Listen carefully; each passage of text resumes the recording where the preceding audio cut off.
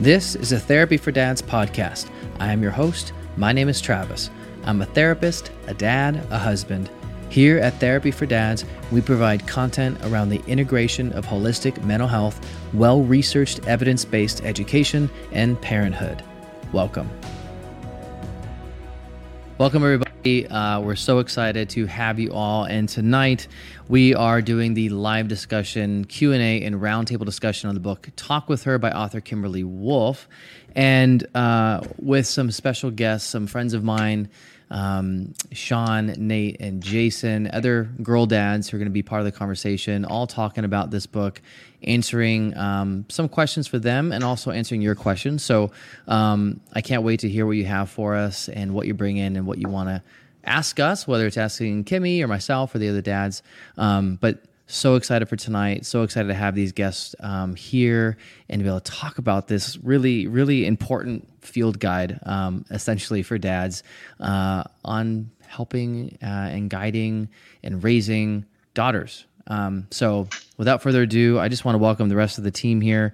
And I'm going to have Kimmy share first and foremost why she wrote this book. Like, what was the idea behind this? What brought her to thinking about this? Like, why do we need this book in this world?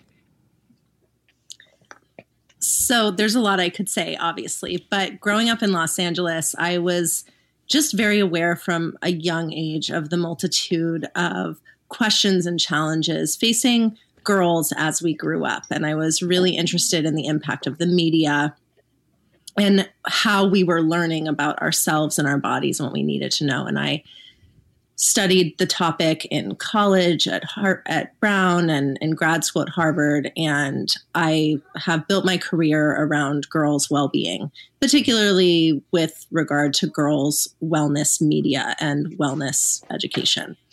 And I'm a little bit of an unlikely fatherhood expert, I realize.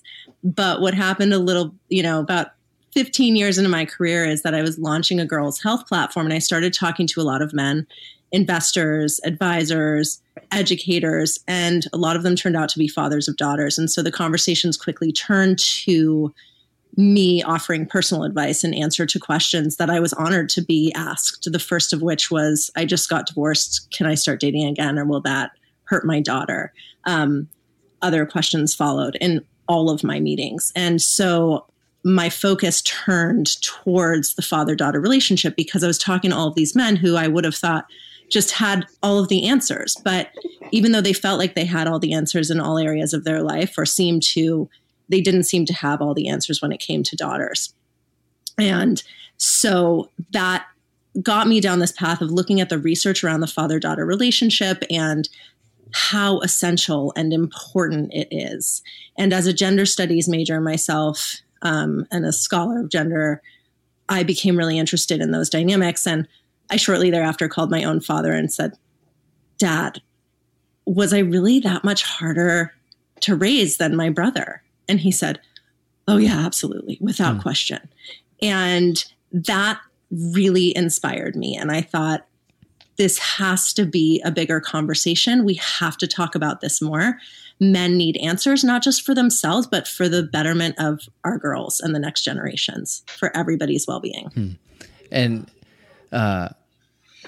everything you just said about why you wrote the book and the passion behind it and kind of what you were hearing in kind of the business world and the men you're working with and realizing that we needed this guide, I think, I've read the book a couple times actually now, not every single middle part of the book, but I've definitely skimmed each and every one of the questions multiple times prepping for this. That's okay. I always say you can jump around. And I do jump around. And, reading it from the get-go, I immediately felt invited in as a dad. I think, and we've had a separate recording specifically with you on this book, on the podcast, and I got to share a bit more about my experience. But before we jump into kind of some other questions, I just wanted to welcome the other guys, Jason, Nate, and Sean, other girl dads. Can you guys just say hi real quick and do a quick intro of who you are and kind of what you do and kind of how many kids you got, how many girls? Sean, you go first, Sean. All right, I'll go first. Sure. My name's Sean. I am the lone Canadian over here. And I have two girls. So my first daughter, Zoe, who is just about 3, going on 10. And then my newest daughter, her name is Olivia. She is just over 3 weeks old. So I'm a little sleep deprived. but yeah. Wow. Go ahead, Jason. You had the wow, so go ahead. Yeah, I've been there. My name is Jason Linton. I live in Oklahoma. I have 2 girls. One is 8 years old, just turned 8, and the other one is 14. And I saw a lot of my situations in the book, and so I definitely am armed to the teeth with allegories for our discussion. I'm Nate. I'm just outside of Nashville. I am a father of 5 with 1 on the way, but 2 are girls, and we don't know about this next one. My wife says she feels like it's girls, so we could be 3 and 3 by the time it's all said and done. But my oldest girl is 16. So there's a lot in the book that I was like, okay, I really need to talk about this. Like I need to like the social media. I'm sure we'll get there, but like the Snapchat thing is like in my face right now. I mean, she's constantly wanting it, and I keep pushing it off. And then I also have a 3-year-old, and she is like you said, 3, but like going on 10, maybe 30, whatever. And for those that don't know, I'm Travis. I have 3 kids, 2 boys, and my youngest is a daughter who will be 2 years old this December. And so I think where I'm at is kind of prep work. I'm getting ahead of the curve, so to speak, to prep for having kind of an elementary school daughter, teenage daughter, and learning from obviously this book along from some of the dads that have older daughters like Jason and Nate. So, I'm going to turn to them as the veterans when I have questions. And thankfully we have a working relationship that I can text them and ask, what do I do, Jason and Nate, when it comes to this? Or Kimmy, hey, Kimmy, you're a girl. Please help me with this. Yeah. Right. I am. Yeah. Help me with this. I'll be your guide. Yeah. And so I'm very excited to have this with all these other dads and with Kimmy to have this conversation, just kind of raw and open. And as you're joining, those who are going to be watching live, you can start dropping questions anytime in, and we will have really the second half of this conversation is going to be just asking questions and answering questions. So that's what this is about. We're not going to go over everything in this book. So go buy the book, get the book.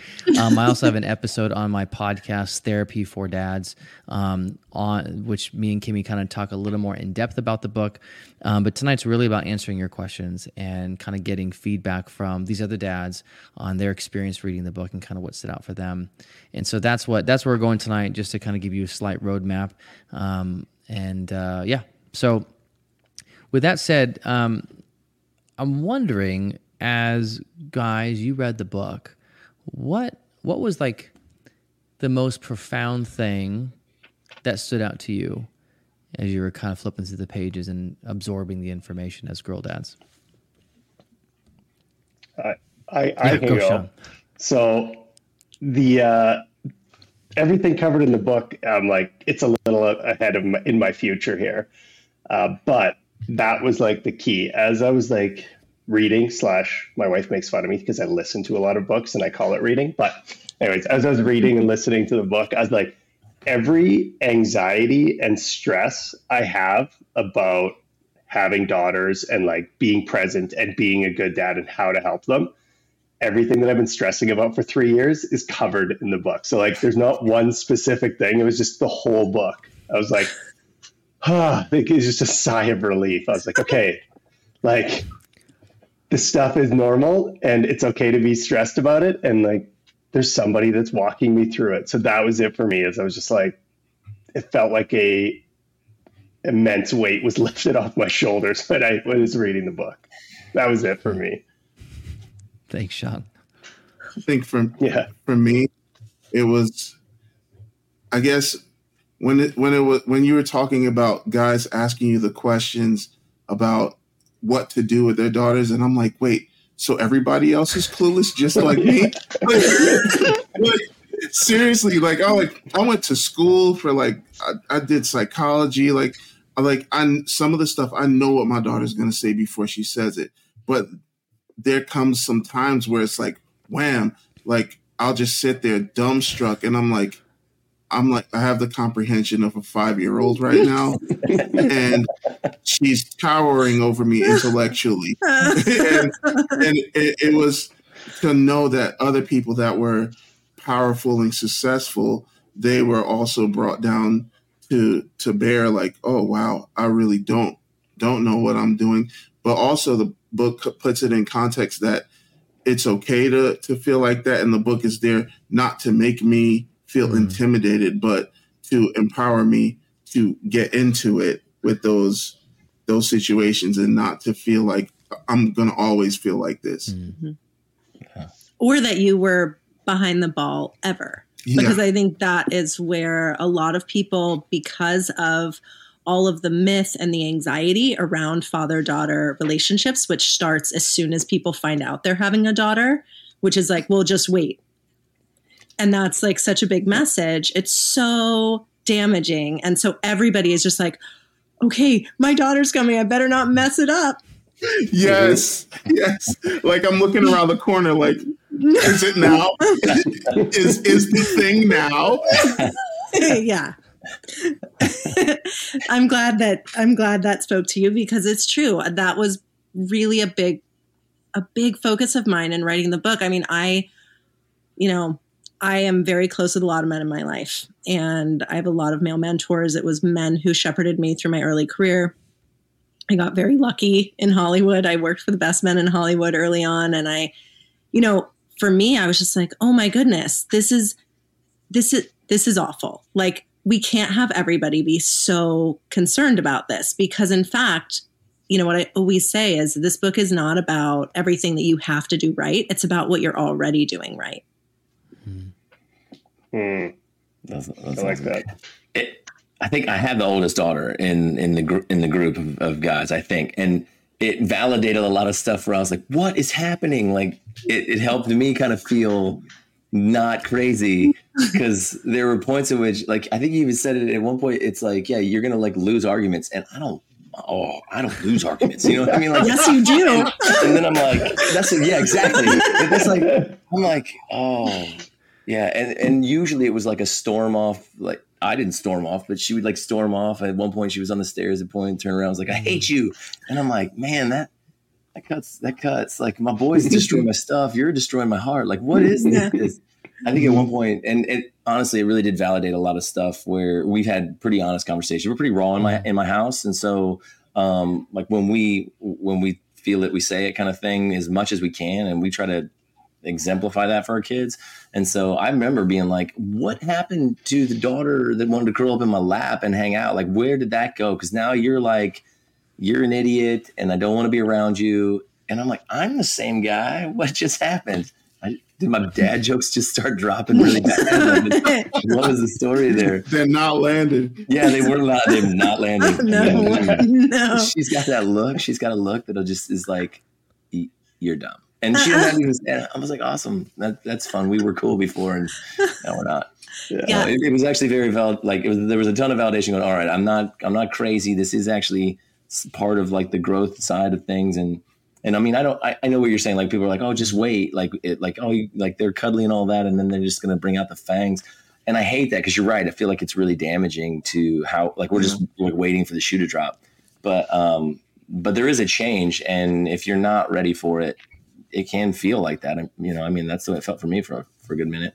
Yeah. It's also so I have found with all of the interviews that I've done and the hundreds of personal conversations I had just in the writing of this book.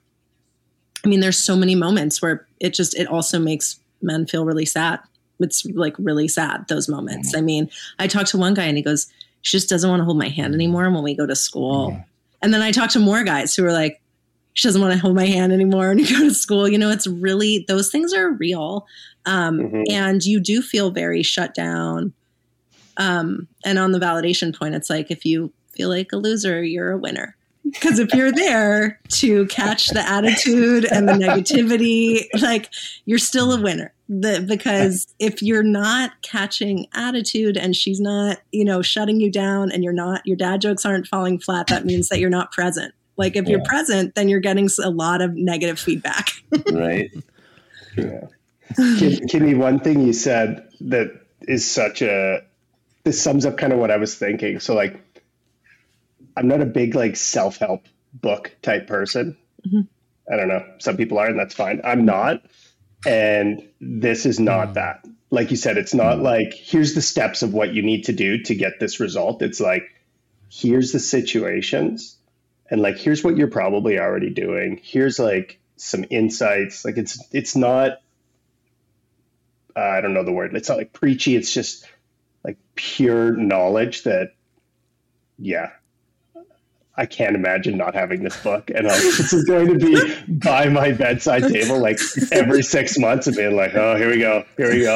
And like Nate and Jason said before we started, it's like, this is just going to be like a go-to guide. When something comes up, it's just like, all right, what chapter is that?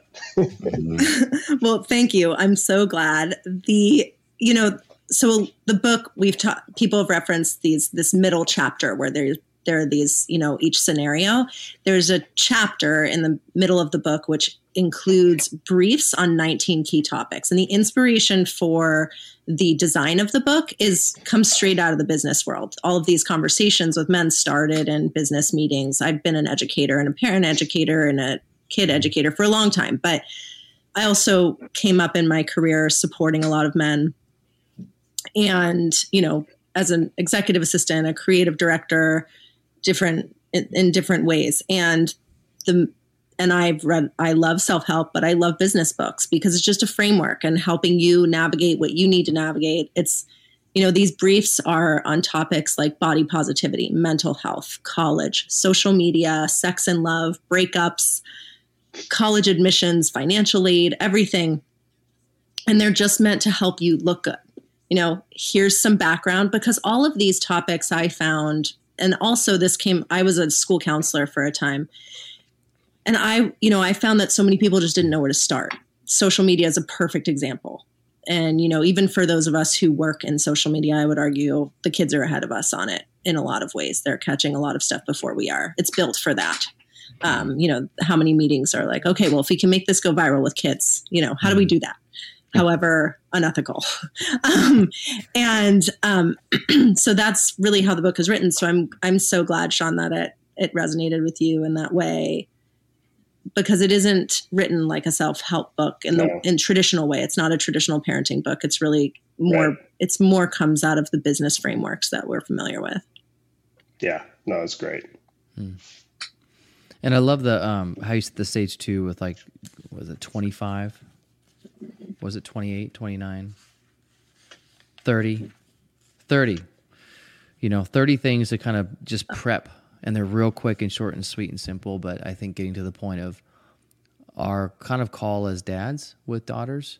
And you said something earlier, Kimmy, about kind of in a way that part of society has already set us up to fail, kind of like, oh, get ready. Kind of it's this fear tactic. Mm-hmm. So do you have, what can you speak on that, Kimmy, quickly? And then guys, what do you think about that from being a girl dad?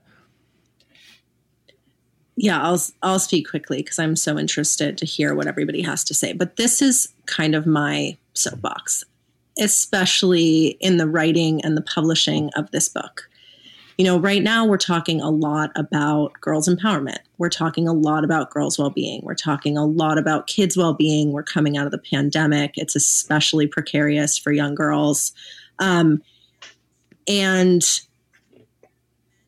men are still not, in my opinion, as valued members of the so-called like feminist movement as I think we should be. People are still like, how is this like, somebody was like, isn't this book about fathers of daughters like really niche?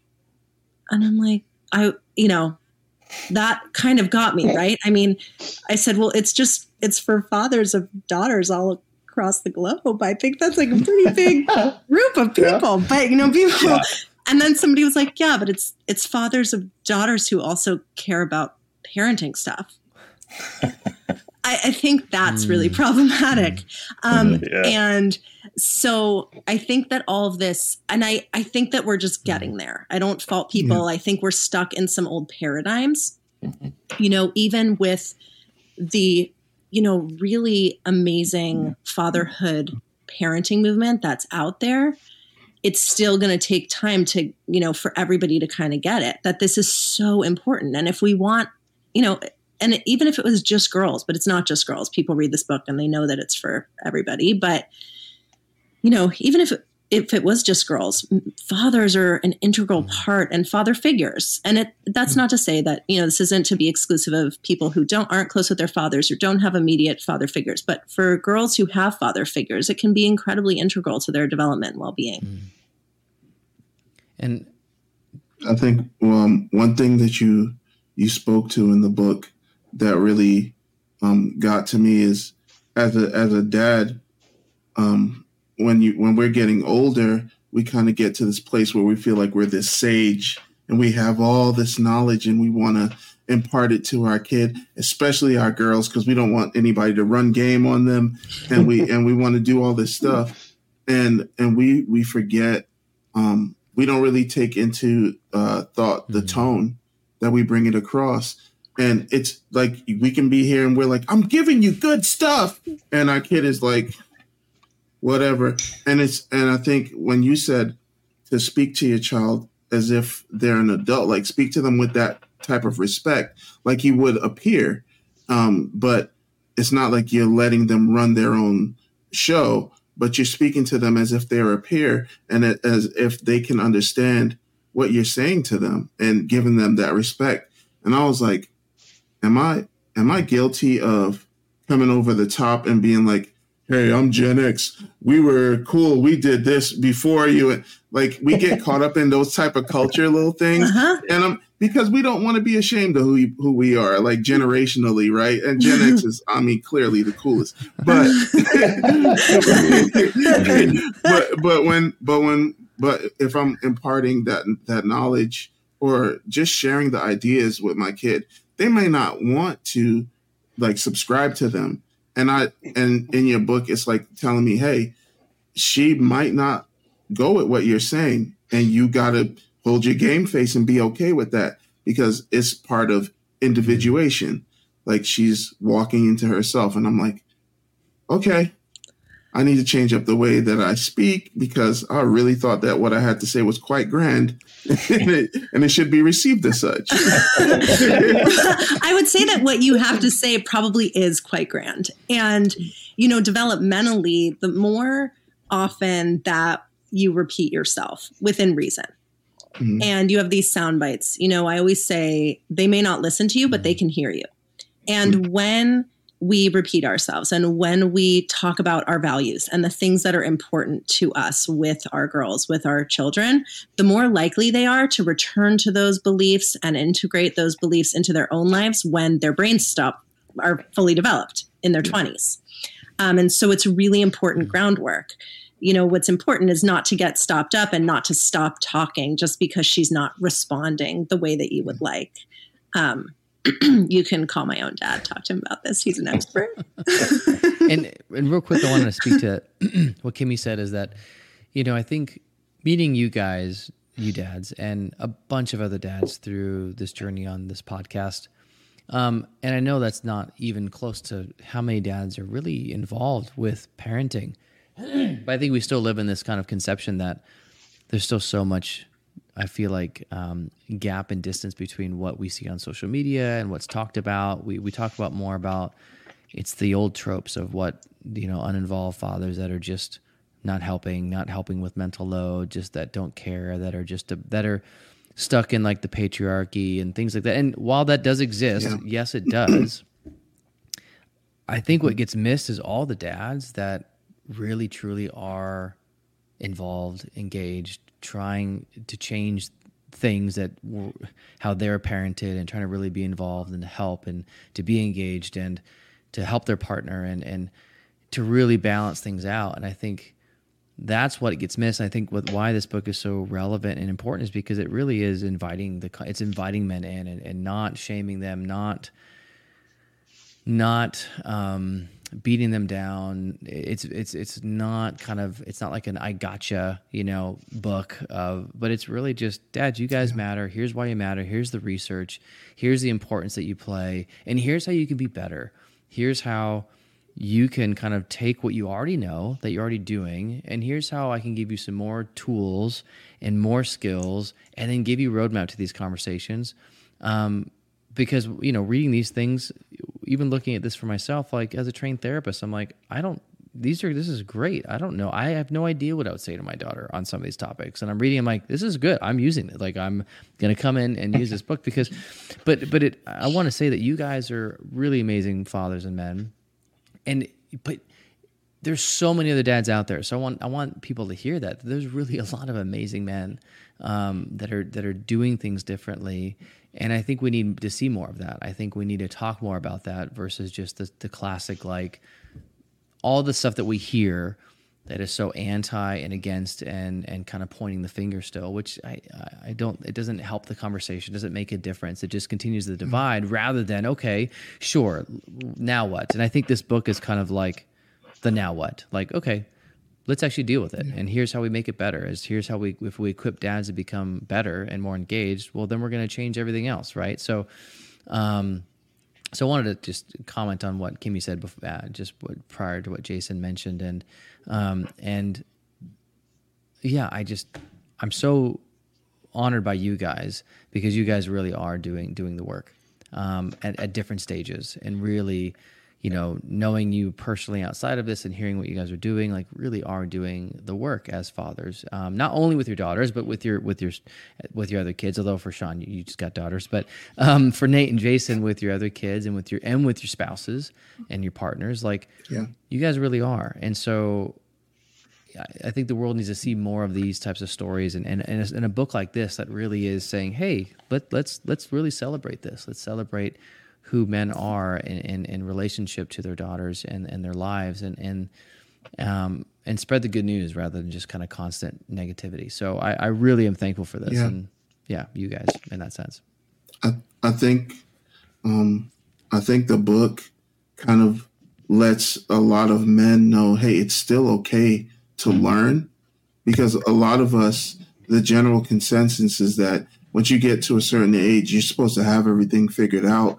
And so I think when we get into the whole patriarchy thing, that's why some men or some dads kind of they operate in a concrete way. Like, this is the way that I've known to do it, and it works for me, da da da da da. And they don't know, hey, buddy, you can still learn. And I didn't know how much I had to grow until like the world got open to me. Like I did some psychology courses, and I was like, wait, critical thinking? Wait, what? Like all of this stuff until the point, like even the other day, like I had said something insensitive to my wife. I was like, at nighttime, you're always like upset or something like that. When we were like trying to get things, and she was like kind of snipping at me, and I'm like, you're upset at night, da da da da, and it made the whole situation worse. Open mouth, insert foot. And then I really I employed the critical thinking, and I sat down and I was like, I beat myself up first, negative self-talk, always faithful. then I stopped and I was like, wait, in our entire marriage, I fit into one sense of a role, and she like took up the slack on a lot of different stuff where like I was not present to help her. And here, if she's asking me to pick up, like, hey, Jay, could you pick up those shoes? And she's asked me about 5 times, and I said, hey, give it a minute. And she goes and trips over that shoe 2 hours later, and she's upset. Now I'm telling her, despite you asking or requiring all of this help, now when I don't give it to you, you must be nice to me. And I sat there and I really like applied this thing to myself, and I'm like, this is going to be an expensive apology, but I am going to apologize because she deserves it. And not only will I apologize, I have to continue this thinking into learning a different way to be supportive and to be present. Even me, that people say, oh, he's such a great dad. Man, every day I'm learning so many new things. And that's one of the things that I think we might be burdened as dads, that we need to have everything figured out. We can still learn. And that takes a lot of the sting out of the stumbling that we make as fathers, because you stumble. It doesn't mean you absolutely failed. It means, hey, you just learned that there's a wrong way to do this. And there's resources, thanks to Kimberly, that we have these resources to be like, wait, what's it say in this chapter? And we can get it figured out. And I think the more that we make that appealing to more fathers through stuff like this that we're doing right now, they'll be less scared to crack open a book and be looked at as not having it figured out. No, I'm still learning. Don't worry, I'm not screwing up. I'm just learning. Yeah, I think that goes to how you interact with your kids, like whether boys or girls, but like specifically with your daughters in this instance, is like I don't know everything, and the hardest part I think for guys is saying that and is being okay with that. There's so many of this, the ego sits in there like I'm dad, I'm right, I know what's going on.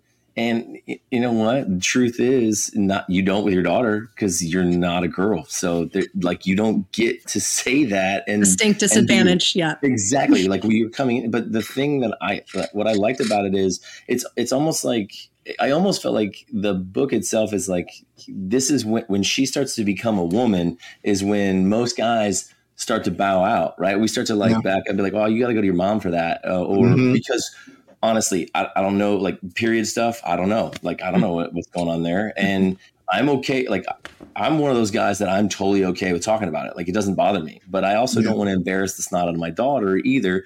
So it's kind of like, hey, I know about it. So if you need to talk and you don't have your mom, you know, like for this instance, for my world, it's like, if you don't have your mom or your bonus mom, then I can talk about it, you know, like it's okay. But the thing that I think a lot of dads do, and I know I did too, was I would like push her towards the woman in her life because I don't know any of this stuff and I didn't grow up with girls. So it's just me and my brother.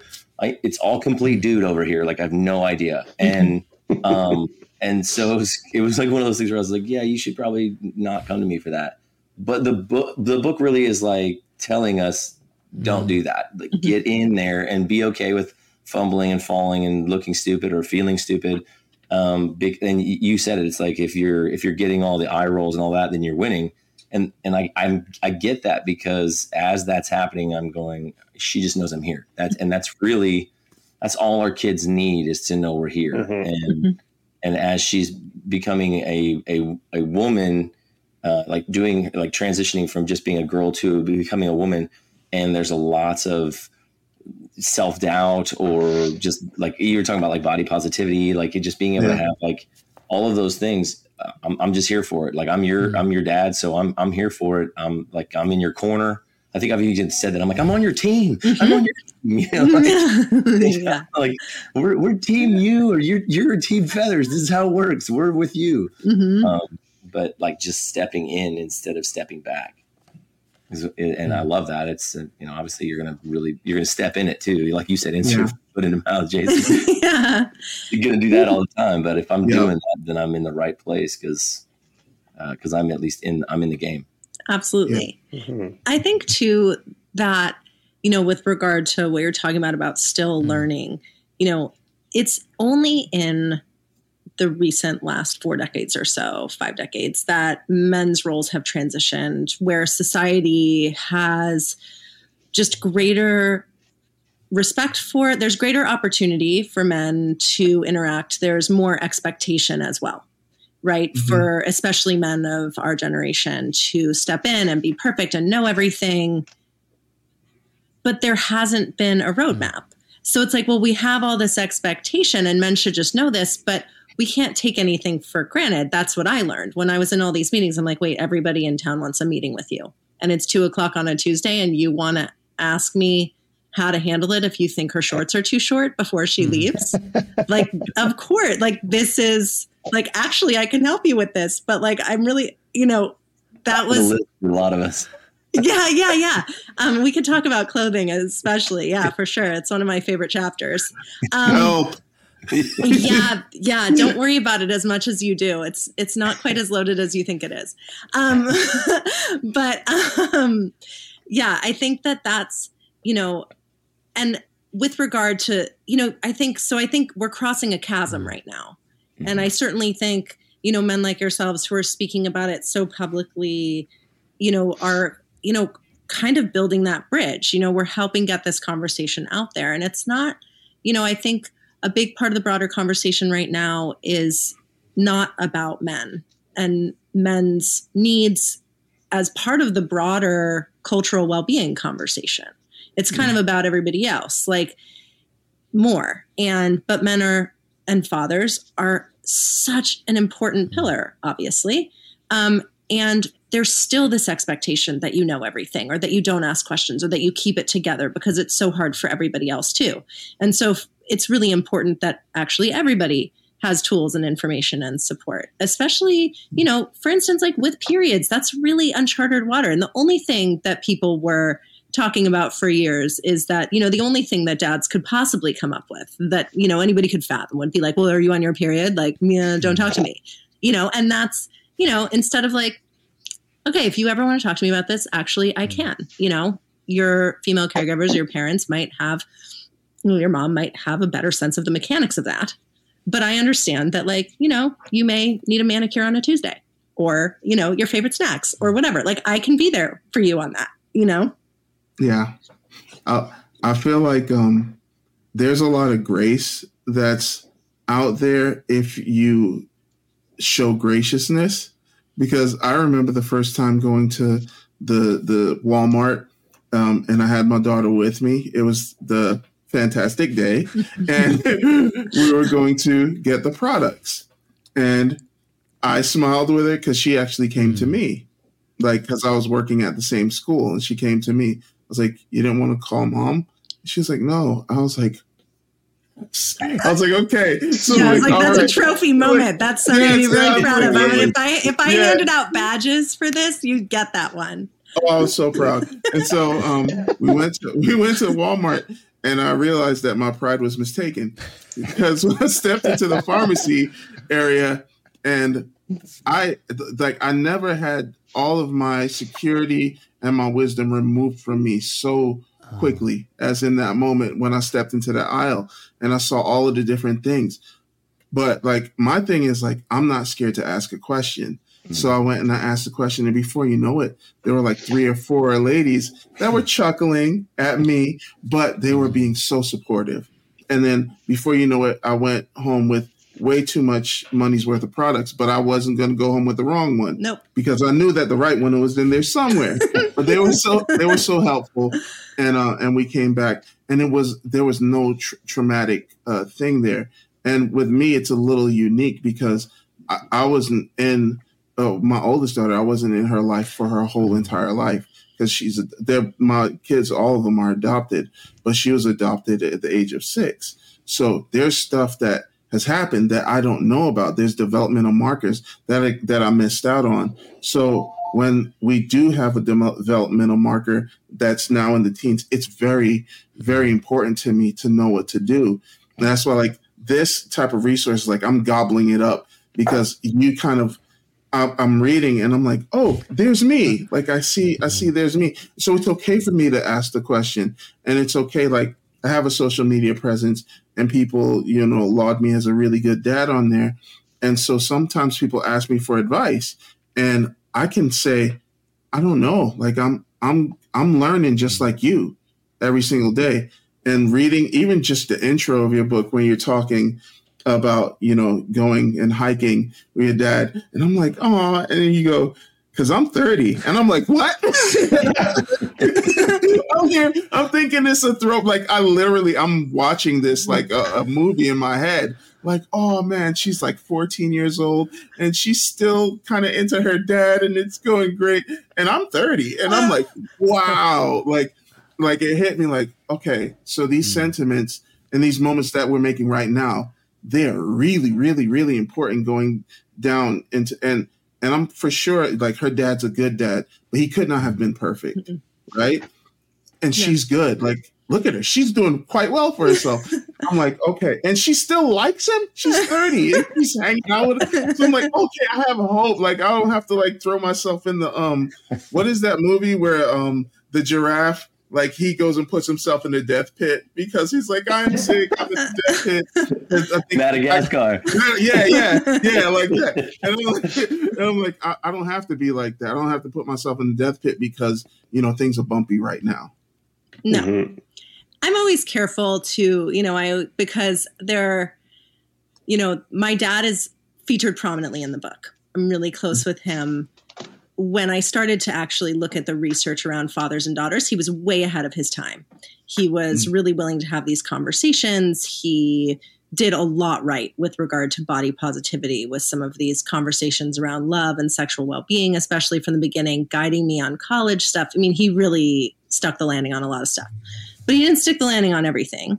And I'm always careful. I'm like, it wasn't perfect. Sometimes it's still not perfect. And sometimes I laugh because, it's like sometimes she'll shut you down. I'm like, call my dad. Like I just turned 40 and, we might have gone, I might shut him down sometimes still. Like we are our adolescent selves in a lot of ways.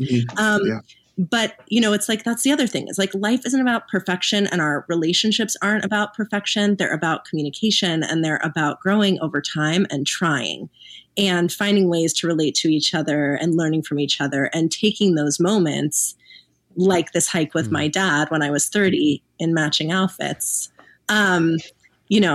and keeping it going that way. So yes, your daughter's going to be good. I'm good. Your daughter's going to be good. It's like if you show up and you love your kids in the best way that you can, regardless of if you live in the house with them or if you're far away and you're doing it by FaceTime or if you're deployed or if you live out of state or if there's been a divorce or if you fell ill, as long as you're a consistent presence, that is what matters most. There's obviously providing and, there's all sorts of things that matter. But I think, when it comes to, there's so much pressure, especially on men to keep it all together, to be everything now. And there's a lot of pressure on moms too, to do that, obviously.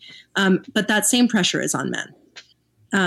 It's about just showing up consistently and talking with them and letting them know that you're there in the best ways that you can with the resources that you have at any given time.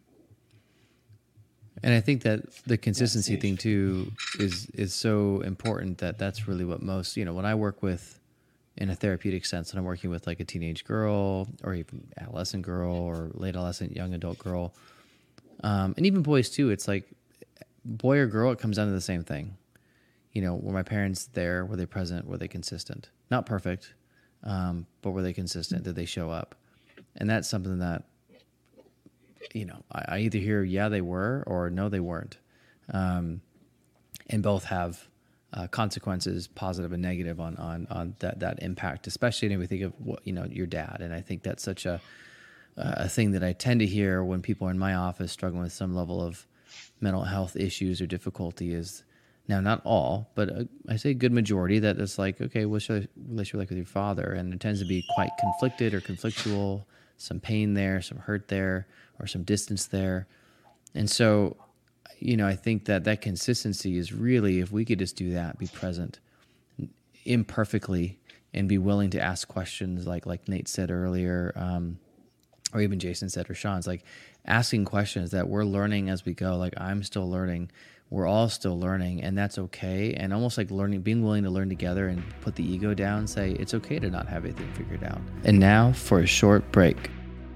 So if you're looking for ways to support the show and my YouTube channel, head on over to buymeacoffee.com/therapy for dads. There you can make a one-time donation or join the monthly subscription service to support all that I'm doing at the intersection of fatherhood and mental health.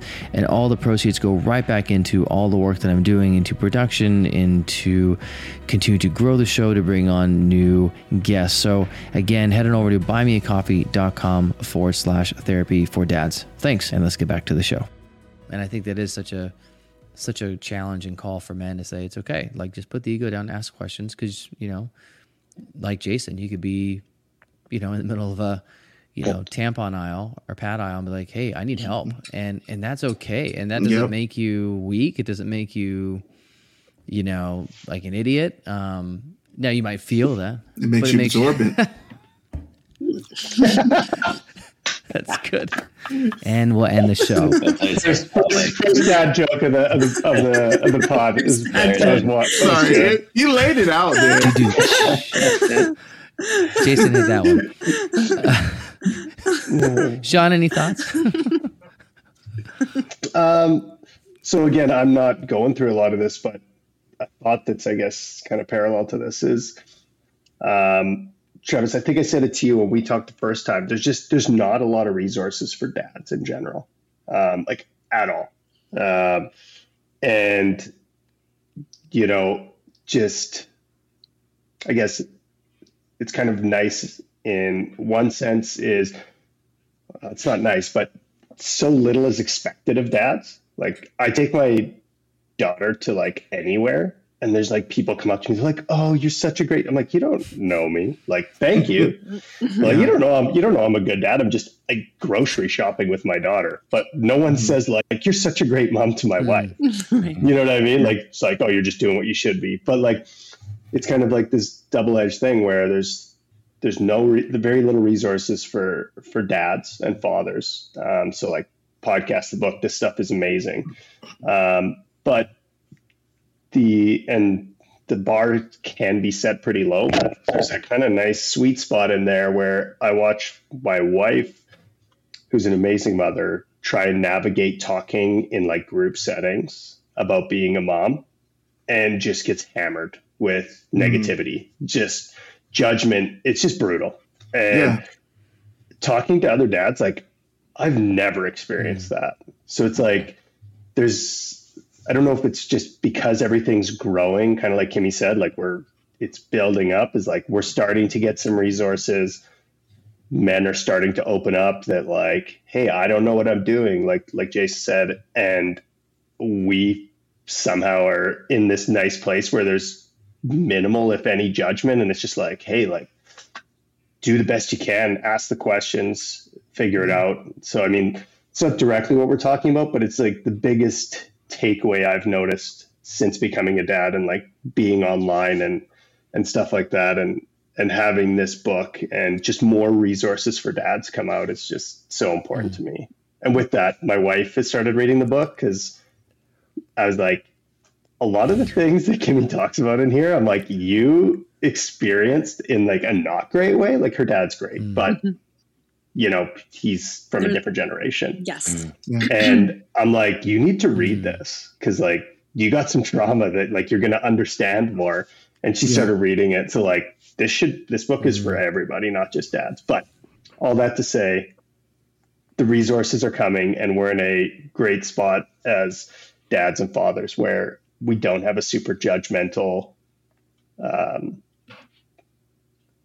approach or like view on everything from everyone else, where we can be open and we have that opportunity to learn and be better. I think that's really sharp of you to like even highlight that dichotomy, because a lot of guys in social media are seen as they can kind of mentally check out by being asked to do something if they do it in the my son does this. He does it in the most incompetent way possible so that I don't ever ask him to do it again. And like smart.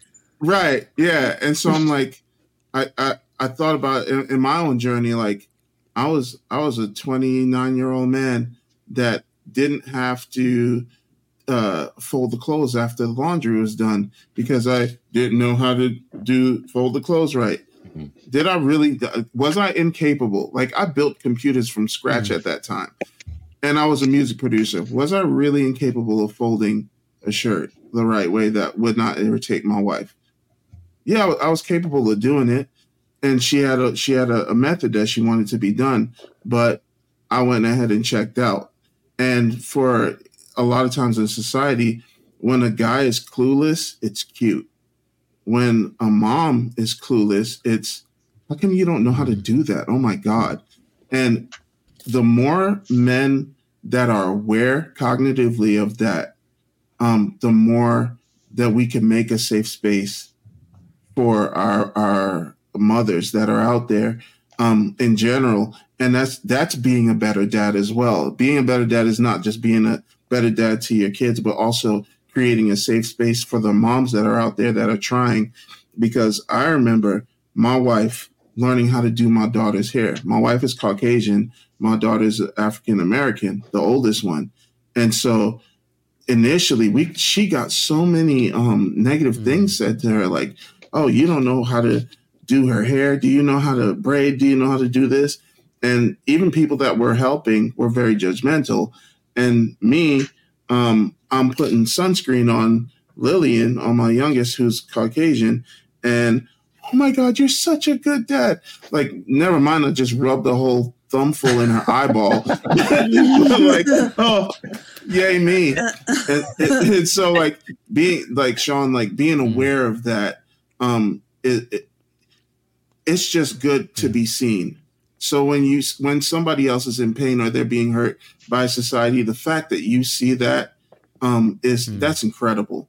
And I think that is something that is very appreciated by anybody that's around you. And it's not so much being a dad, but it's very useful and helpful. It's getting away from the us versus them mentality, that like that our world is so enthralled with, left, right, us, them. Yeah. It's a team. It's about lifting everybody up, It's acknowledging moms, dad, all of everyone doing, hey, and in fact, my wife had a story, because I agreed, like not everyone comments on moms, but my wife had she shared about a random lady at a grocery store came up to her and she had all 3 kids and trying to shop, which is mayhem with a 6'4" and like 1.5-year-old. It's nuts. But a sweet lady came up and just kind of compliment, like versus just saying, what are you doing? But it was I think probably an elderly lady came up and just said, you're doing such a great job. Didn't know her at all. And she told me the story like in tears. I'm like, yeah, of course you're doing an amazing job. But it's just, you're right. I think we're not commenting enough on what's expected of moms versus what's expected. It's like we need to shift that, and it's going to take, I think you're right, us dads doing that as well. It's a team. It's back and forth. It's not, it's working together and growing together. And so I even try to, not being creepily, if I see a mom struggling or something out, like, hey, you're doing a great job. Like I'll just, being mindful too of like, my presence of like, you're doing a great, great job. And just trying to like acknowledge what people are doing, and just especially if I could tell like it's been a rough day or something, I'm like, you're doing an amazing job, like keep going, and I'm wondering, as I'm thinking about this, and this is a little more open, vulnerable question, but what question, you think about the book, or maybe it's not in the book, but what talk are you most nervous about having with your daughters? What's the talk that you think, or the question you think is like, oh man, that I don't know. Like I'm feeling a bit nervous. That's the one I'm not really sure how it's going to go. Like, what's that question for you guys? There's like 14 of them in that book. Thank you. I'm here like, what's that one question really, Travis? What? The one that bubbles to the surface. The topic. Yeah, what's the topic? I'm sure they're all for me too, but what's the one that's like, oh, that one, like pick one. Honestly, mine is the it's not the sex talk, it's just sex in general, because unfortunately when and Dan Cummins is a comedian, he's extremely crass, but he's awesome and I love him. He's very dark, but he talks about how men will talk about their boys going to college and what they're going to do there. And then he's like, well, we should do the same for our daughters. And the moment he says that, like every guy in the room goes, oh, no. Yeah. And I think that for me, like having a daughter that's 16, she's actually she's been so kind to me, even though she does say vicious things. In this realm, I've been like, oh, I don't know how I'll handle that. And but she's like not really into boys. She's like, I don't know why these girls are so boy crazy. And I'm like, I love you so much. Just stay that way. Right. But being able to look at like a 19-year-old son and my 16-year-old daughter and trying to have the same actual conversation with them and not making it like like, go get them, son. Hey, you should stay a virgin until you're married, daughter, because, you know, you want to wear white on your wedding. It's like stuff that is definite head trash from my upbringing. I mean, and no matter what religious background you have, I grew up in the church. It's always going to be there. And that's the way it was for me growing up. Like, that's the thing. And the hard part is, like, guys who have lots of sex with lots of women are like studs, or however you want to put it, and girls are now sluts. And that is like, that's such a horrible way to like lift this up for guys and tear this down for women. And it pushes them down. And I'm not saying I want any of my kids to have multiple partners and be crazy. Like, I don't want that for them. And I loved how you put this in the book, because you said, like, the things to say are like, this is something that you can, like, you don't have to put an age limit on it, in the sense of, like, I mean, something obviously for me, I'm going, yeah, don't do it just yet. But, like, at the same time, being able to say this happens in a committed relationship. And what I love about my wife is she's always said that, like, she gets crass at times. So she's like, yeah, no, kick the tires, take it for a test drive. But she also is like, this is not something that she's like, you need to do this before you're going to just lock it down and say, this is who I'm going to be with for the rest of my life.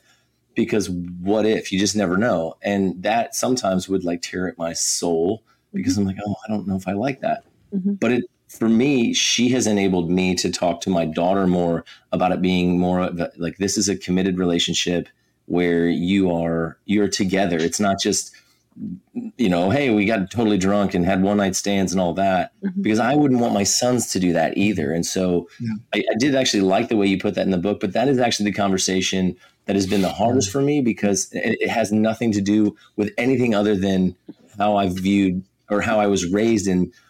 Girls are not allowed to do that. And not that boys were, but it was more okay for boys. And I'm like, well, if boys are doing that, who are they doing it with? You know, like, how is that happening? Somebody's daughter. You can have multiple partners as a boy, but as a girl, you can't. Like, so what is this? And I can't say I've done a great job at that, but that was the scariest one for me to have with my daughter, because I'm like, I still don't want you to do it though. Like, can you still not? But that was actually the major. But I loved how you put it in there to, like, I literally, again, it was validation for me going, okay, we're kind of on the right track here. We're not really screwing her up too bad. We're literally saying this is something that's wonderful and great and part of a committed relationship.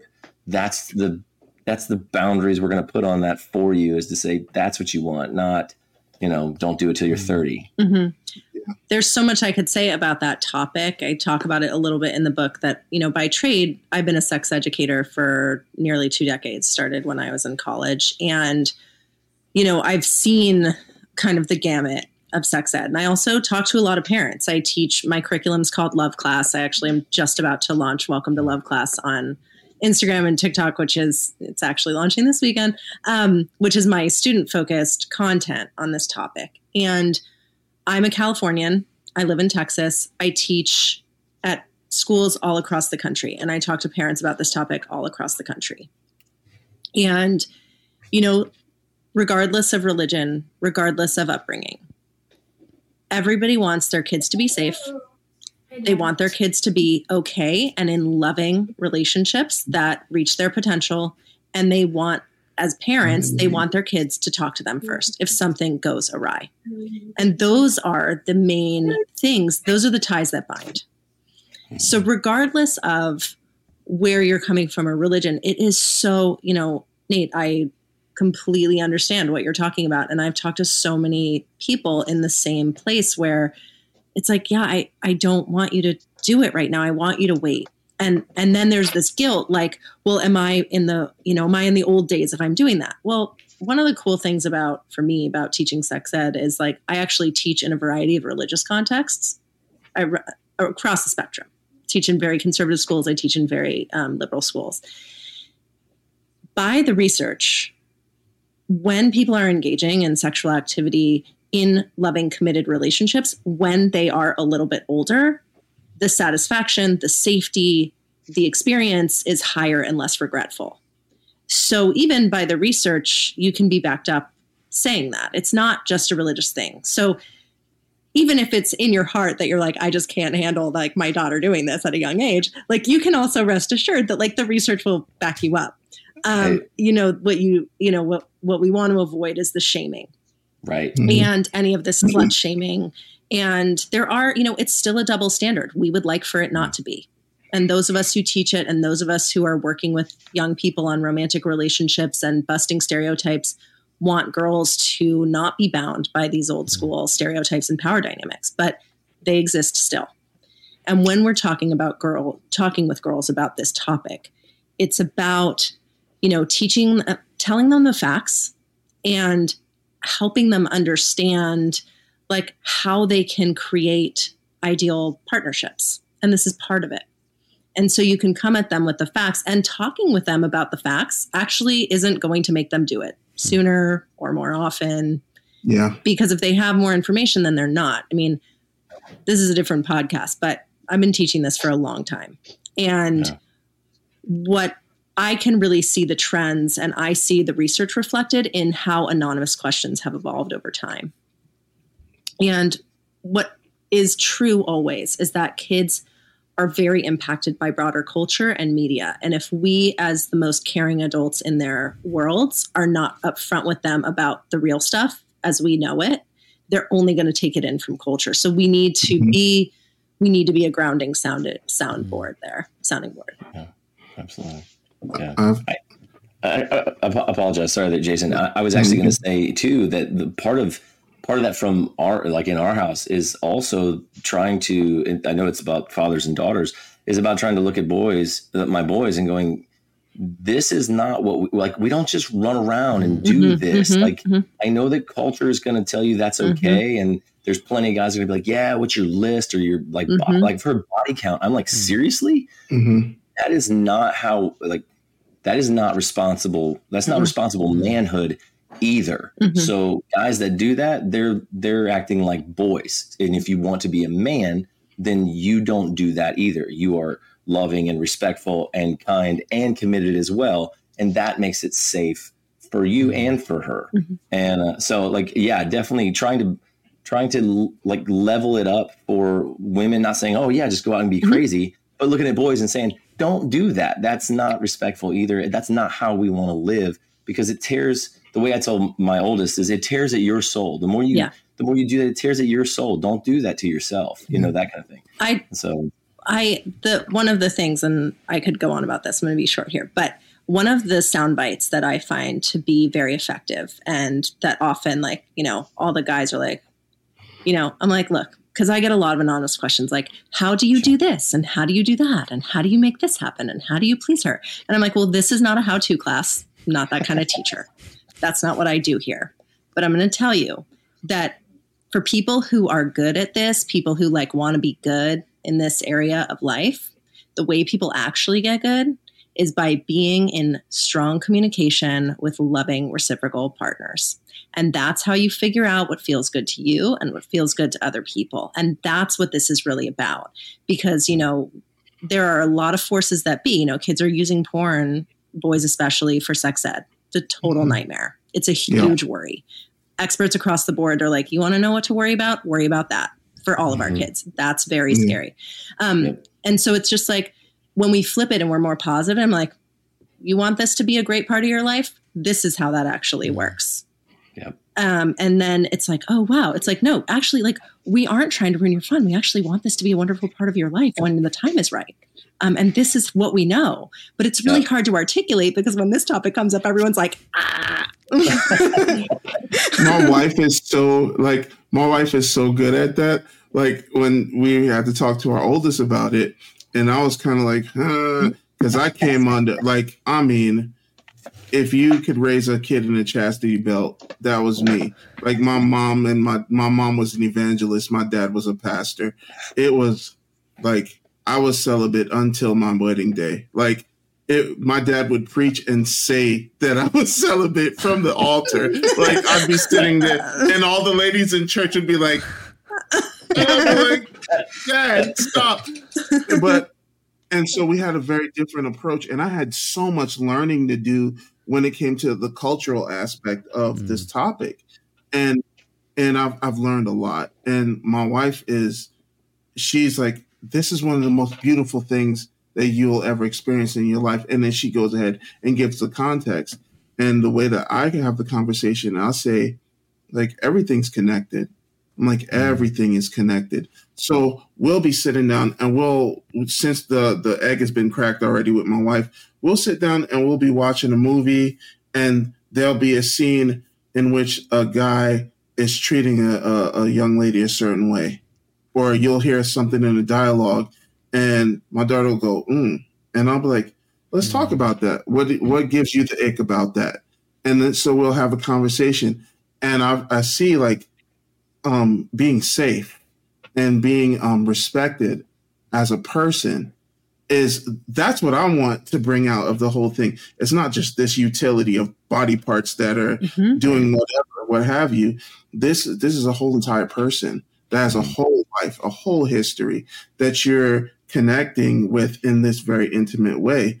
And you need to be sure that you're safe in that situation, that you see this guy, like, he's driving behind this young lady after one date and he's following. That's not safe. Did he give some red flags earlier? And so we have these conversations so that I know that she'll have that sensibility, almost like that spider sense, when she's out there and she's talking to somebody just in a platonic way. She'll know, like, from that, oh, I kind of like this guy. I saw the way he talked to another young lady, or I saw that a young lady's dress was coming up and he kind of put his coat over it. Like, well, I'm not looking for a saint, whatever, but if it's somebody that's looking for consent, that respects a woman's whole personhood, that's what I'm trying to bring across to my daughter. That's important. And sometimes there's some certain religious tenets that don't reaffirm that. They don't reaffirm a woman's personhood. And it's very jarring for a lot of religious people. And I'm willing to step right into the middle of it and say, yeah, that's jacked up. What are you going to do about it? Because how are you going to speak to this young lady's agency of herself, but you're telling her that she doesn't have it in a certain area? So it's so important to be able to have those conversations. And in the way that you lay it out in the book, like, it shouldn't be scary, even though you might go into it like, as a guy. I get it, Nate. Like, I completely get it, because that's our reflex. It's to be like, no, not you. Yeah, right. Not you ever. Yeah, right. But, Offline, I could tell you, like, a lot of stories dads told me in interviewing about my book where they really went wrong, but they're not for YouTube. They're for coffee. Yeah. I try to be mindful in my own self as to not paint all these boys, they're all dirt bags, because they're not. They're really not. And some of them are just as dumb as I was when I was their age. Had no, like, the beginning of your book, you talk about reading Cosmo and 17 and stuff. This is where I went to, like, I wanted to know how girls thought. So I would read these things and I'd know what embarrassed them. I'd know what thing, oh, that's mortifying? I thought that was a joke. No, it's not. So now I'm a dad. I know that she's not going to take that the way how I think, I'm going to throw this joke about you gaining weight. No. Yeah. No, we're not going to touch it. Yeah. No. It's the same with clothes. Like, there's certain topics where people are like, well, what do I say? What do I don't say? And I'm like, okay, so whatever you're thinking, don't say that thing. Whatever that thing is, just don't say that thing. At least not right away. Like, definitely shop that comment with the other, like, caregivers in your life before you come back and say it. So that's a really good rule of thumb, is like, when it comes to clothing or sex or anything, if there's anything where you're like, I don't know, this is what I'm thinking. Yeah, not that thing. Let's get a flow chart. Yeah. What you said about clothes too is like, I'm like, why is it that, and this is honestly back in the day, or like just being like raised with just boys, it was never a thought like, oh yeah, well, girls short, they shouldn't have like short whatever or this or that. And I went to Christian school, and like the guys, we played shirts and skins, and I'm saying that girls should just take their like clothes off either. But at the same time, it felt like the dress codes are so skewed to make girls feel like they're not allowed to do stuff because boys are going to think things. Like they're responsible. And I'm like, like we got a responsibility to teach our sons that like what you do and like how you think and what you do that's on you, man. Like you don't get to blame her for that. And at the same, I had this conversation with my wife today. I was like, hey, when you were younger, did you do this thinking, oh, boys will like this? Or did you just be like, oh, that's cute? And she's like, no, I was like, this is cute. I like the way I look in it. We still do that. That's so and as a guy, I had no idea. I'm like, oh my gosh, she looks so hot. And like, that was what I thought. And that was so wrong. Like, it's not for you, dude. She liked it. Like she wanted to wear it. And being a dad trying to be like, not so psycho about what she's wearing. And just knowing that if I see a guy looking at her like that, I'll be like, hey, I'm her dad and I will kill you. But, and it's okay to feel that in your heart, Nate. Oh, like, yeah. You can feel that. It's funny because I'll say this. I'll be like, there's so much love for my daughter specifically, like love and safety, followed by so much violence. I feel like the flow chart. You guys get it, right? The flow chart. Don't say that thing. Right, exactly. It's like it's followed by so much violence. It's like I will hurt everyone around you. It's like I don't know what to do, but I try to hold that back. I love you so much, and then just shut up, you know? But it's the same as if like you're Sean, you got your daughter is going to draw a picture and somebody's going to be like, ew, that's ugly. It's the same reaction. Like, yeah, right. Don't you dare. How did his head get bounced off the desk so hard? I don't know. Sean, go ahead, Sean. That section, Kimmy, on clothing. Because, like, again, like I said at the start, these are all things that, like, as soon as I found out I was having girls, I was super excited. And then I was like, oh, man, like, what do I do about all this stuff? And then that's why I said, like, this book was just like, it just got rid of anxiety. But the part that, like, I remember I was running because I was running and listening, and it's like, they don't dress that way for the reason you think they do. Like, they're not dressing that way, like Nate said, for the boy at school. Most often they're dressing that way because they like how it looks, or they're watching a TV show that their favorite character dresses like this and it makes them feel great. And like then going into how to talk to them about it, which is like the flow chart of being like, why you dress like that? That's crazy. Or to being like, oh, like, what do you like about this outfit? And like understanding what things they like and why they like them, and truly understanding it so that you're looking at what they're wearing through more their perspective than yours. And I was like, oh yeah, this makes so much more sense. Like, yeah. And like, again, that was like a perfect example of where I was like, oh, deep breath. Okay. Well, also, Sean, your daughters are younger. What's interesting, I always say this book is for fathers of teenage and soon to be teenage daughters, because so much of the mindset starts early, especially clothing is a good one, right? Like clothing for girls and clothing for boys is different. Like, are the bathing suits more revealing? And, for one, and it's true. It's just, but I think we can all take a deep breath. One thing I think is really interesting in this conversation is, yes, we need to teach boys how to treat women better. That is our generation's responsibility. We're not there yet. So with that being said, like, this is an unpopular opinion in my field sometimes, but I'm like, I think you can also be real with girls. It's like, okay, you can wear that, but like, just know you might get this kind of attention, and this is how you have to deal with it, and give her a tool and be like, you don't have to take it. Or if you feel unsafe, or, you're beautiful, you look amazing, look over your just keep looking over your shoulder. It's about situational awareness. And I think that it's not about slut shaming. It's not about like, this is too revealing. And, you can also, and I say, you workshop this approach with the other adults in your life, because fathers tend to panic about clothing a lot and overly. And so you have to workshop your approach a little bit before you go for it, because I have seen it happen. I did go to I actually happen to be Jewish, but I went to a Catholic school growing up, definitely, and a number of religious Christian schools growing up. And I definitely saw people leaving their house and they're like, bye, mom and dad. And the door would close and people would literally strip off like layers of clothing before they got in the car. Like, you want to be realistic. Like, we need to be realistic about like what people are going to do. And we want them to talk to us. We have to be realistic. If we're not, then they're not going to talk to us and they're going to do it anyway. But yeah, the clothing thing is super interesting, and it is about taking it off of them, our own fear. I'm talking like I'm a father, but, as a parent, it's like our own fear of what they're wearing. It's not as loaded for them. They're just like, I feel awesome. I want to wear this. And also like, this is what's being marketed to me. And this is what I think is flattering. But you can definitely, it's manageable, but it's definitely a panic button. I've actually said, like, look, all of this stuff that I do comes from this. I want to keep you safe. Mm-hmm.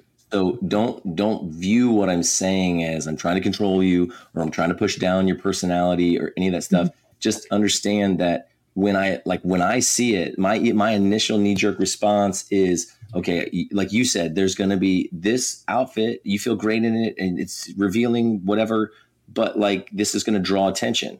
That's what I'm trying to keep you safe from, because those guys that are going to give you that attention that way, in my mind, are a problem. Yeah. And so as a dad, I'm just trying to keep you safe.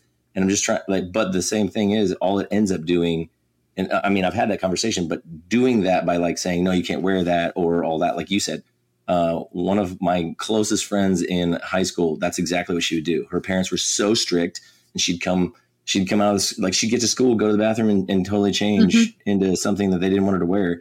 And that's the last thing I want. So I'd rather just be able to have that conversation and say, look, I'm just trying to keep you safe. So just be aware that this is the kind of stuff that goes on, and just know I'm not trying to, push you down. I'm really just trying to keep you safe. And they can't argue with you on safety. That's one of the things I talk about in the book. Yeah. It really lowers the temperature of some of these higher stakes and higher emotion conversations when you're just like, look, I may not get this totally right. This may feel kind of awkward. I got to talk to you about this because I'm your dad and I need to keep you safe. That's my job. And so that's where I'm coming from. I love you very much. Sorry if I stumble here. Sorry if I make us both want to disintegrate into thin air. But, I want to keep you safe. And they can't argue with it. And that kind of goes for everything. It works, and I think it's also what we were talking about at the beginning about kind of leveling with them. Mm-hmm. It's just like, we just bring it to the facts. This isn't about emotion. This is just straight facts. And then we can figure out what to do with it. Right. But so often, to be honest, I'm just obsessed with the faith-based aspects of these conversations across religions, because that, especially at a time where people are talking about religion more, I feel like, and have more forums to talk about religion and its impact on them and their values and their perspectives.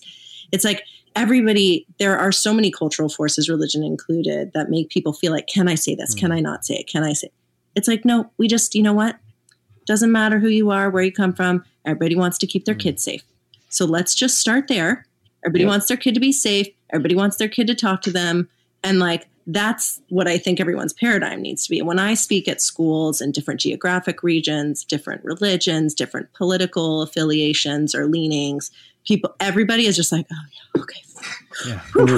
We can all relax. I'm like, yeah, we can all relax. Like, everybody just like, let's take down the tone of this. It's okay.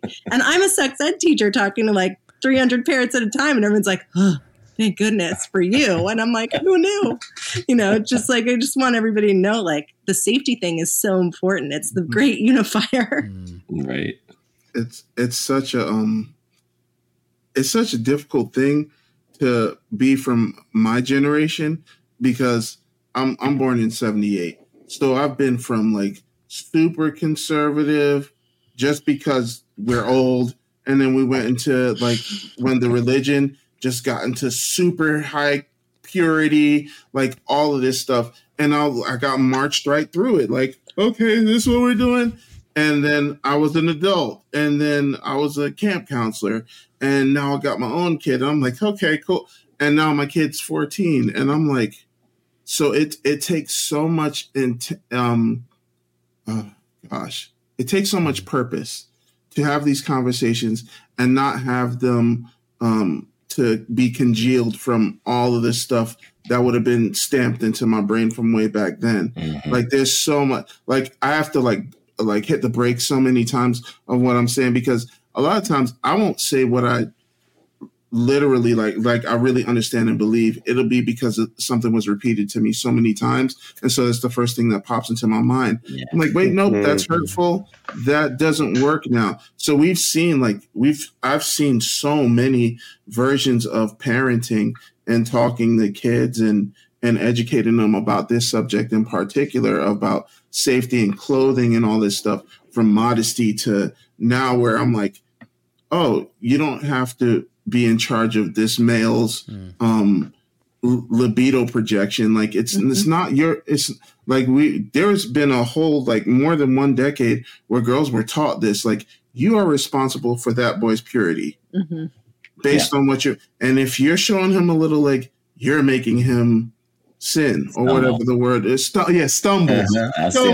You're making him stumble, and you're looking at the youth leader, and he looks like he's stumbling a little bit too, but he's 30 something.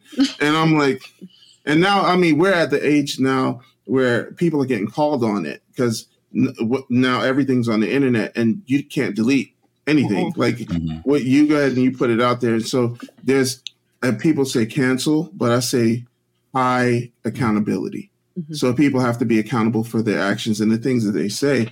But I'm here like, okay, I want you to be free, just like, because I want you to be able to express yourself. But also, like Nate said, like, these guys are a problem.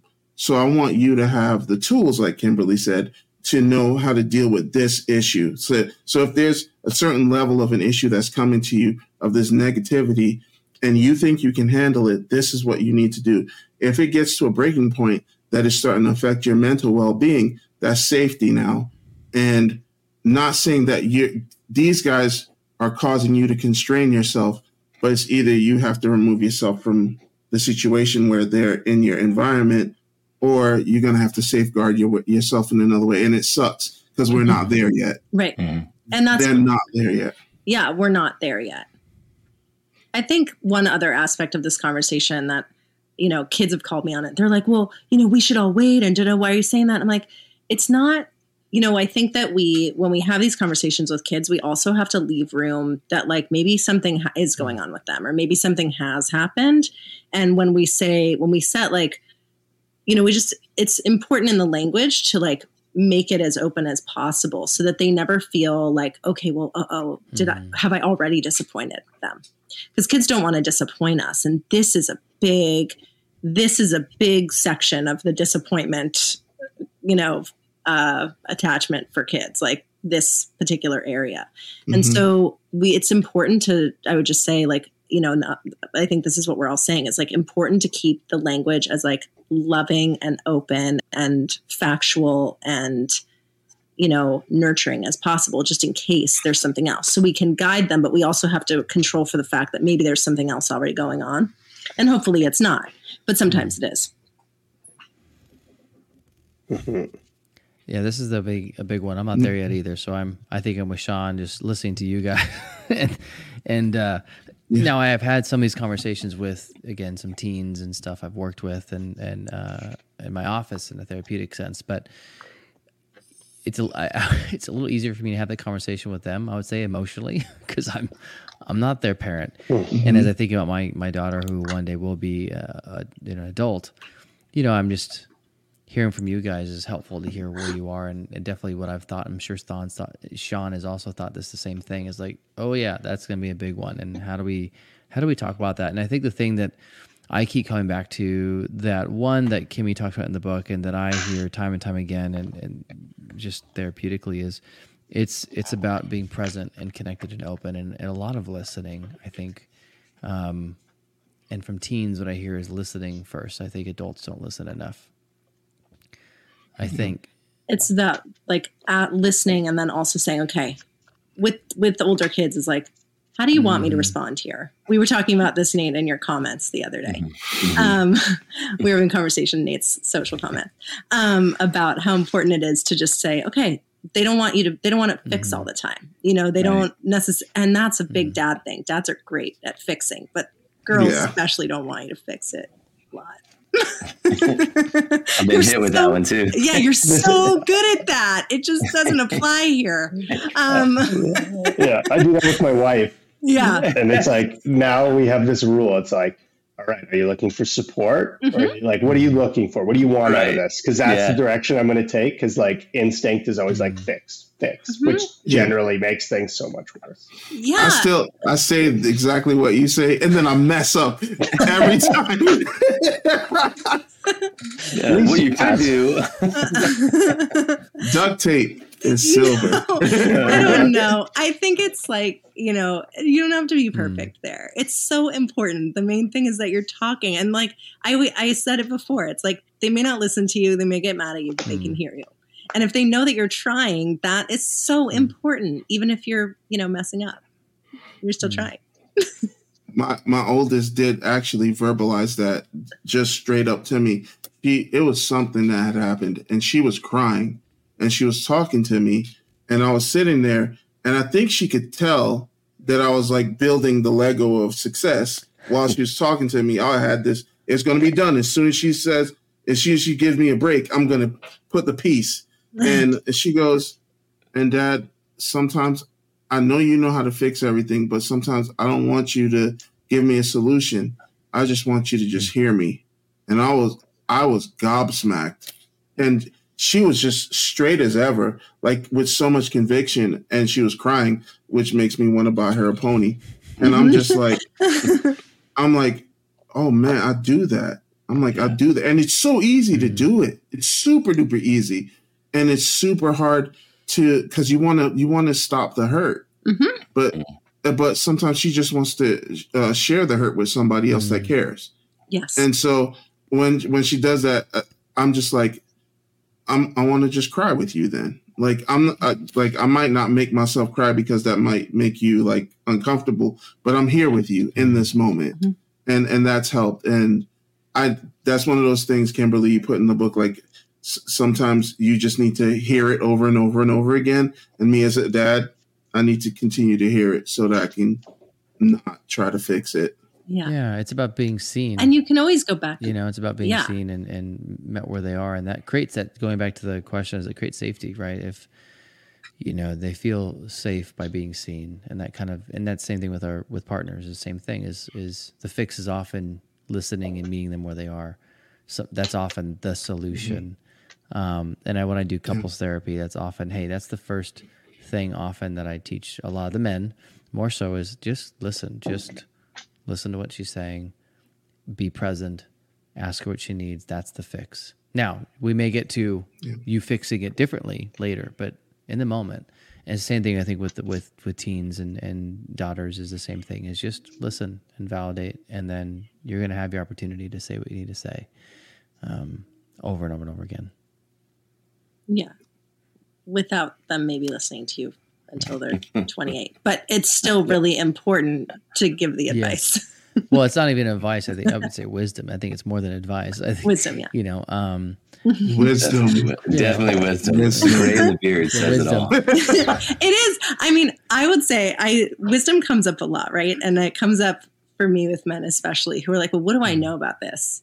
And I'm like, you know so much about this. Like, even if you feel like love is a big one. Love is my favorite topic to teach. And I talk to this, I have a course on it for parents. And I'm like, you may not feel like you have wisdom, but you totally do. Like, it's just, we take, all of us in all of our fields, and we take so much of our knowledge for granted. And so much of what we know and learn is applicable for our teenagers. So you have the wisdom. They're just going to talk to you like you don't. That doesn't mean that you don't have it. They're not going to let you know that you are. Awesome. You're not going to get it from them. You're going to have to just text me and be like, I still have wisdom, right? And I'm going to be like, yeah, I promise. And I'm wondering, as we kind of come to a close for you guys, and then I'll kind of close us out, but you pick a question that you want to answer. One, either what's the hope, let's say your daughter's now 30. What are you hoping for in your relationship with her? Or you could say, how would you get this into the dad's hands? Like, how would you pitch it to a guy who you think could benefit from it? I'm literally going to be like, bro, here. I mean, like, that's what it, I mean, seriously, like, here, I finished it. I'm going to need it back. So you're going to need to get your own copy, but do yourself a favor. Like, that's what it really is. It's that. Yeah. Do yourself a favor. As far as the hope, honestly, at 30, I've said this before, and I think I've seen it in posts. I want my kids, all of them, I want them to have those moments in life where they say, like, instead of like, what will dad say? They'll say, I need to call my dad. Mm-hmm. And so for my daughters, like, I want them to want to call. I want them to want to talk. That's really where it is. I want them to want to talk to me. I look forward to, by the time my kids are 30, I look forward to telling them that I believe in them when they come to me with things that are going on in their life, and telling them that I trust how smart they are and how much they've learned and who they are in the way that they raise their child. And I'm just going to love watching it. And yeah, I'm going to laugh at them when they do stuff, and I'll tell them about how I have to laugh at my own self. Remember when I did the same thing with you? And oh yeah, like, I look forward to stuff like that. Yeah. As far as this book, I think it is one of the most important books for a husband and a wife, or two partners, however you frame it, to go through it together. Because one person may be more informed on the experiences of the book, while the other one is kind of getting handheld through it. So one person may only need to read it once, and the other one might have to do it twice. But it gives a different voice to the experiences that we've all had, and it gives a different perspective for us to even view our partners in and be like, oh man, I should have never said that. And yeah, it'll help your marriage, everybody. It will help your marriage. It totally will help your marriage. Yeah. There's a section in the back called Fathers Asking Questions that's largely about partner dynamics. Yeah. For me, man, 30 years, that's a long ways away for me. But yeah, I hope my relationship with my daughters is, focused around them making decisions and living their lives for them, and nothing to do with me, other than wanting support and love, but not trying to make decisions based on what I think. And I hope that just based off my journey and my relationship with my parents, I hope by that age we have transitioned a little more into that. This is just I'm just a very important person in their life. I'm still dad, but I'm also a friend and somebody that they can talk to about anything. And that, our relationship, again, is at a point where they're living their lives for themselves. And I'm just there as just to provide wisdom when they ask it, as their friend and their father. So I don't know. They're 3 in 3 weeks, so we'll see what happens in the next. No, but three going on 30, Sean. 3 going on 30. Yeah, that's it. 30 comes faster than you think. Yeah, and then the book itself. I've already told a couple of my buddies that have daughters the same thing. I'm like, do you stress about like all this stuff? And they're like, yeah, man, all the time. I'm like, okay, you got to read this book, because I'm like, I know it's a long ways away, because like all my buddies' kids are around the same age as mine, and I'm like, I know like this stuff we're not going to deal with for a while, but I'm like, it's just get it off your brain, man. Like, just know that there's ways through this, and like you're going to be good, and like it's not as big of a deal as you think it is. I'm like, just read the book. Yeah. So that's my pitch. I think I'm the same as far as the book. I steal from all you guys. Like, yeah, I've talked about this so much just on everywhere. Like, you need to buy this book. It's for everybody. Giving it to guys, gifting it to them. Thankfully for Amazon, it's easy to do that, and they have no idea how it got there. It's just like it shows up, and it's like, oh, I should read this. So definitely, it really is. I really cannot stop talking how much I appreciate this book, and for Kimmy reaching out to me. In fact, she reached out to me, guys. She called me. She called me. So, and that was really cool. It was, and obviously on Instagram, it goes into that, you have to go in, and it's the, whatever that, the request of like, all the junk you get. And I'm like, oh, okay. And then we started talking, and I'm so glad that she did, because it's making me a better dad already. And I get to share this information with others, and got to have you guys in on it too. Like, I mean, that's like, this is the trickle effect. And then you guys get to share it with your dad friends and mom friends and all those things. And all your following, people that follow you and look to you on the social media that we call Instagram and TikTok. And it gets to get in the hands of hopefully even, soon to be dads, of like, wow, there's something out there for me, and I get to read this book and with future daughters. And so that's one thing with the book. I love it. I can't stop talking how much I love it. And then as far as my daughter, when she's 30, I know she's, only going to be 2, but this is really for all my kids. And it's something that I hear, there's themes I hear as a therapist all the time, about what kids really needed and what they needed to hear, and the shame that they feel, and often that I'm working with them to kind of overcome and heal from. And the thing I'm hoping that, I know we're talking about daughters, but my boys, but for my daughter, is that she knows that she has value, that she's enough, that she is important, that she's loved, and that she's worth, right? That she is worth. And with that, knowing that, like, that's going to give her own self-identity, that she doesn't have to find a bunch of crappy ways and try and fill that hole when she's feeling like, versus the opposite, feeling worthless or not enough or not important or not valued. Because I hear that so often in my office. And when people are stuck in that shame, they're trying to fill it with all this junk in this world, and it just creates more pain and trauma and hurt for them and more confusion. And so my hope is that is nowhere near them, that when that lie comes, because it does for all of us, that they know, like, in their soul deep down, that no, this is true. And knowing, because I tell them that, right?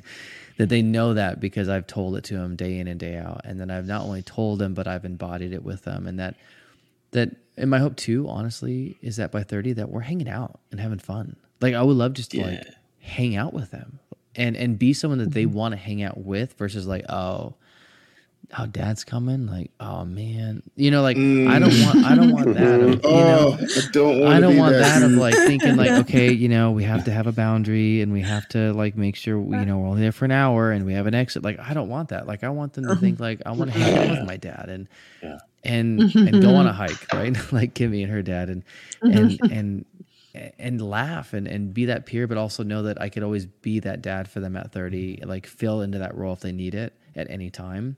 But knowing that, like all the other guys said, they're still independent and a strong, confident, capable, healthy woman. But I could also at any time, I'm there to kind of be that father for them and that peer. And so that's my hope. And like, that's what my aim. And I feel like if all my kids know that, I'm good. Like, I could die happy man, father, husband, friend, like nothing else really matters, because all the other stuff, money, yes, there's stressors and stuff, but at the end of the day, like, that is the most important thing, because it makes everything else like manageable. You could overcome those things because at their core, they know that this is who I am, and I could go to my dad. So that's what I want. And that's why I'm doing all this, is like, hey, if I could learn and continue growing, like, why not at this point? Like, that's my call. That's my mission. So that's me. Yeah. Yeah. So in other words, Travis, pretty much getting that phone call like Kimmy's dad did about her conference and being like, I'll fly out. Like, let's hang out. Let's share a hotel room. Let's I'll be in tears. I'm sure I'll be crying and just like, I'll hang up the phone and be like done, like on the puddle of tears of joy, just like, I made it. And it's okay if she's like, and dad, don't embarrass me. As that right there, absolutely. That's my hope, and I think that's what we all want. And I think, man, and I can't wait to see what the next generation is. If this is kind of what we're getting more dads doing now, and the shifting and learning from our fathers too, like they're learning from their strengths and their areas that they kind of messed up. And if we can take that, like, I'm excited to hear that maybe there'll be less, daughters in therapy needing to deal with this stuff, because we're making a change now. That's my hope. If we could shift the tide significantly, let's do it. Like, why not? So guys and Kimmy, thank you so much for being on the show. And all those who are listening on the playback, on the audio, or if you're watching on the playback on YouTube, in the description there'll be links to all of their Instagram profiles, Jason, Nate, and Sean. Great dads to follow on Instagram, different content, but all great. They all care clearly about their family and their daughters and their sons, at least for Jason and Nate. If Sean ever has a son, he will too. But they care about their partners. They're involved. They're doing great things out there to kind of, again, share positive messages about being a father and really all the things we talked about tonight. Same with Kimmy. I'm going to share her Instagram account. There'll be a link direct to the book as well as Kimmy's website. Please go check it out. Gift it to, a dad share it. It's it'll be a great Christmas gift to get or Hanukkah or whatever you celebrate during the holiday season to give away. Any final? And it's also available on Audible. It's available. Yes, it is. Any final closing thoughts, Kimmy, before we say goodbye? Any final encouragement for dads, I guess? Want to close us out? Oh my goodness. I always say you are doing so much more right than it ever feels like, especially when it comes to your girls. And I'm just so honored. Thanks for having me be part of this conversation, and thanks for coming, everybody. These conversations are really what it's all about for me. Really feel so strongly about the role of fathers and this chasm that we're crossing and the movement that's happening and how important it is for all of us to support each other. And so thank you for coming, and thank you in advance for buying my book and sending it to everyone that you know. Well, thank you guys. Everyone have a great night. Thanks for joining and listening today. Please leave a comment and review the show. Dads are tough, but not tough enough to do this fatherhood thing alone.